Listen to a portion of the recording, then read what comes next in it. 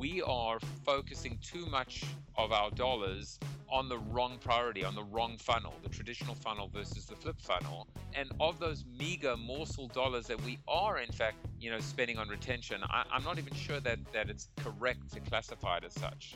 As marketers, there's nothing we love more than a new campaign to get our customer base excited about and engaging with our product. According to Joseph Jaffe, it is good to be a part of the nation. That's him, the CEO of Evolution and a highly sought-after consultant, speaker, and thought leader. We're doing it all wrong. Instead of developing campaigns for acquisition, we should instead be turning our attention and marketing dollars more towards retention and keeping our current customers happy. The first question I asked him was why he thinks we should put so much emphasis on retention. One of the things that I do in certainly in my book Flip the Funnel, but also in my keynotes when I talk about this topic and related topics is basically say, look, do the math. I mean, what percentage of your revenue comes from your repeat, returning, recurring, loyal customer? And then the second point is, well, what percentage of your marketing dollars do you actually invest against that revenue contribution versus, I should say, spend on what I call strangers and prostitutes, which are first-time buyers? And the fact is, I mean, there is a complete disconnect, a complete chasm. The majority of our dollars come from our customers, and yet we neglect them. We take them for granted. We become very complacent by just wooing those conversions or those leads. So there's a business case just to say, well, we'll treat them better. But the second part of that is, but wait a second, you can actually grow your business from the inside out by using existing customers to gain new ones. And so how? Well, through advocacy, loyalty, influence, referrals, word of mouth, content creation, testimonials, so on and so forth, even embedding, loyal customers and advocates into the R&D engine, the actual innovation engine or ecosystem of the company. It's not just, for me, good business sense. It's common sense in terms of using existing customers to gain new ones. Is it a majority of folks right now, they're sort of looking at retention more so than acquisition? The funny thing is that even companies that are investing in retention are essentially doing it wrong, because so much of what we actually classify as retention is not even retention. So I have this Maslowian hierarchy where I basically say, here are your kind of 6 levels of retention. And on the bottom is churn, is just countering churn and attrition. Then we go up to competitive conquesting, and then there's kind of cross-sell and upsell. That's not customer-centric. That's not really retention. That's corporate centric. That's kind of what I say is really valuable to the company, but not necessarily to the customer.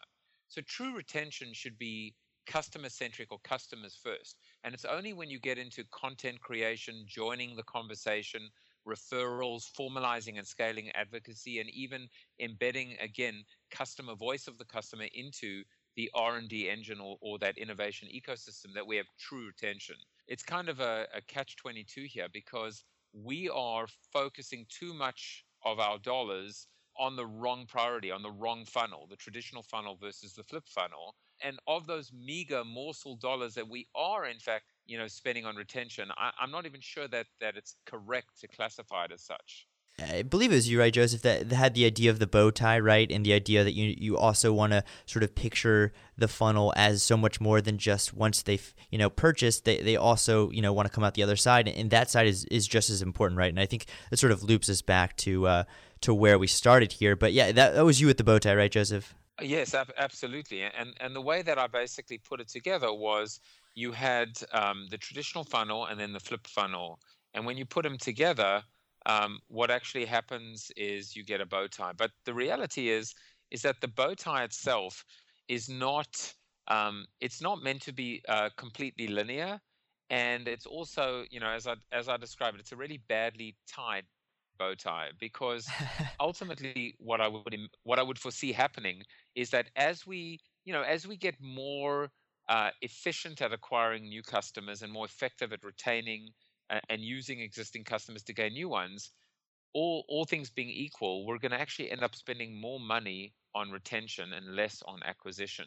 And so you almost have this optimization in favor of retention and the new acquisition. But the other thing is that acquisition is very linear, right? So from cold leads to warm leads to hot leads to third degree burn leads, or even in marketing, you have awareness, interest, design, action. But in retention, once you have a customer, and every time they come back for more, and every time they buy more, and every time they tell more people about it, and every time they celebrate more anniversaries, what you actually see, even voice of the customer, is you see this closing of the loop, this pulsing or this cycling.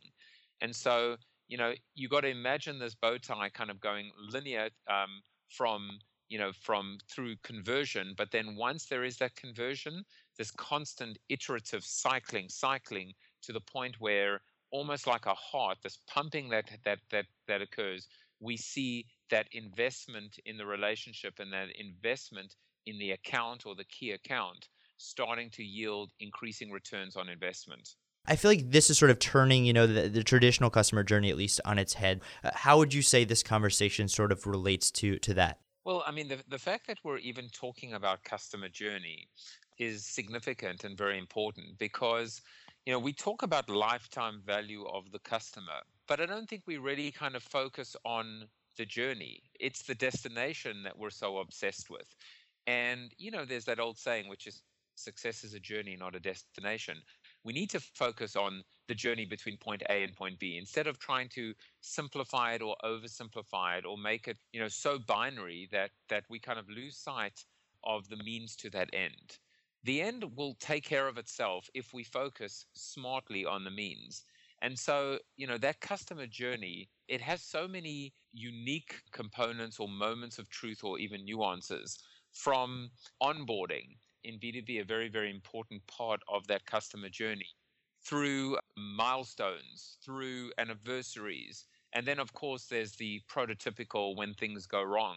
And even in the flipped funnel, I have this process that I call AIDA instead of AIDA, which stands for Acknowledgement, Dialogue, Incentivization, and Activation. Those are 4 different components as well that should be factored into the journey, including but not limited to the D of dialogue, which is having a real conversation about things that are important. As the old B2B saying goes, people don't care much you know until they know much you care. So being able to actually focus on H to H, on human to human, on peer to peer, on customer to customer, employee to customer, those conversations are so important that actually go beyond the, you only call me when you need something, or you only call me when you've got something to sell to me. A relationship is so much more than that. What would you say are sort of 1 to 2 actionable items that we as marketers can, implement either today or tomorrow, or start to build into our strategy to really, as you said, focus more on that journey as opposed to the destination?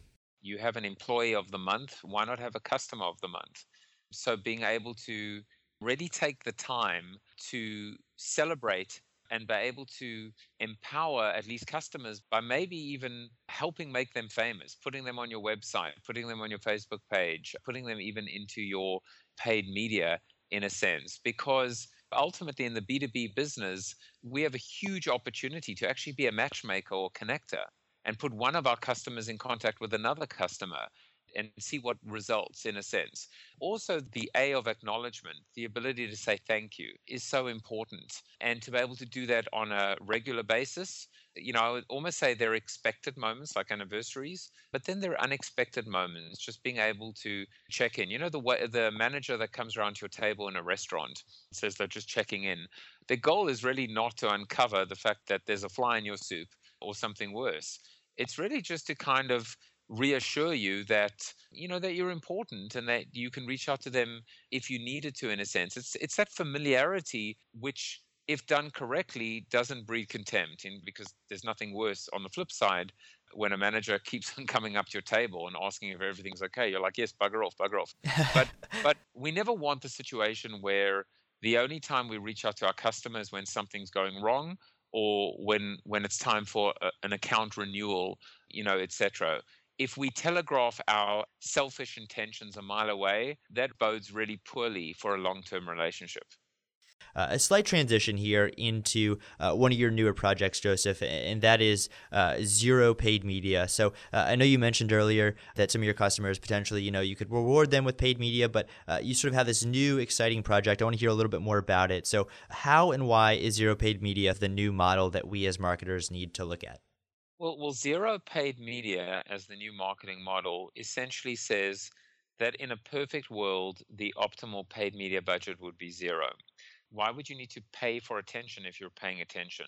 In this vision, we move from being tenants, which is renting media, to landlords, which is owning and monetizing our marketing, our assets as well. And what is an asset? An asset is your people, your products, your packaging, your clothing, your data, your content, your customer service, your website. So anything, your stores, your real estate, your storefronts. So anything that we really own, but also anything that doesn't have an intermediary or a middleman between ourselves and our intermediate or even final customers. Zero is also an acronym, and it stands for Zealots, Entrepreneurship, Retention, and Owned Assets. So advocacy, innovation, which is my company Evolution, focuses on that little innovation side of the zero equation. Retention, which is an extension and amplification and a continuation of flipping the funnel. So customer centricity, customer service, customer experience. Retention as the new acquisition, and then the owned asset. And for me, this is just a much better, smarter model that actually says, look, no one said paid media is going away. Just like I said, acquisition's not going away. But why would you always start off with paid media or with acquisition? Why not? Why is that your default when you have all these assets that you're not leveraging or optimizing or exploiting, whatever the case may be? What, Joseph, are some of those assets through that acronym that we as marketers can really hammer home and apply? A huge part of B2B marketing is whether it's white papers and webinars and access to thought leaders, task forces. These are all assets that can be monetized by being able to connect them directly with the people that matter and the people that count.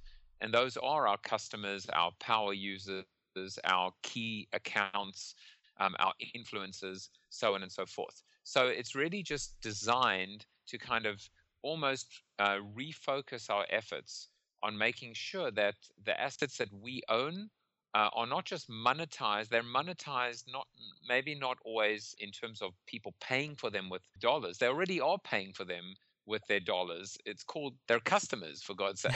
It's like now it's time to reward those dollars and reward their engagement and their time and their contributions by giving something back to them.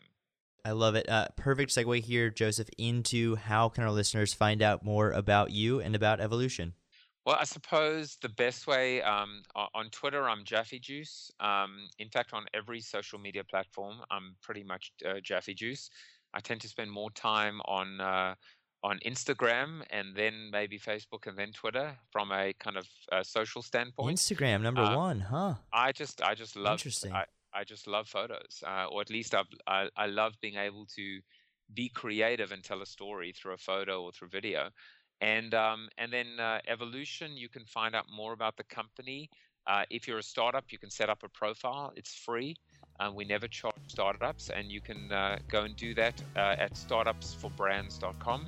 And that's startups and brands with S's plural, because we want to help more than one brand and more than one startup. Perfect. Well, thank you again, Joseph, for joining me today. Phenomenal episode. Really appreciate your time today.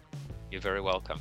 If you, our listeners, would like to find out more about B2B Nation's Marketing Edition, check us out on SoundCloud, iTunes, or Twitter. Give us a follow or subscribe. Just let us know you're there. Thanks for listening.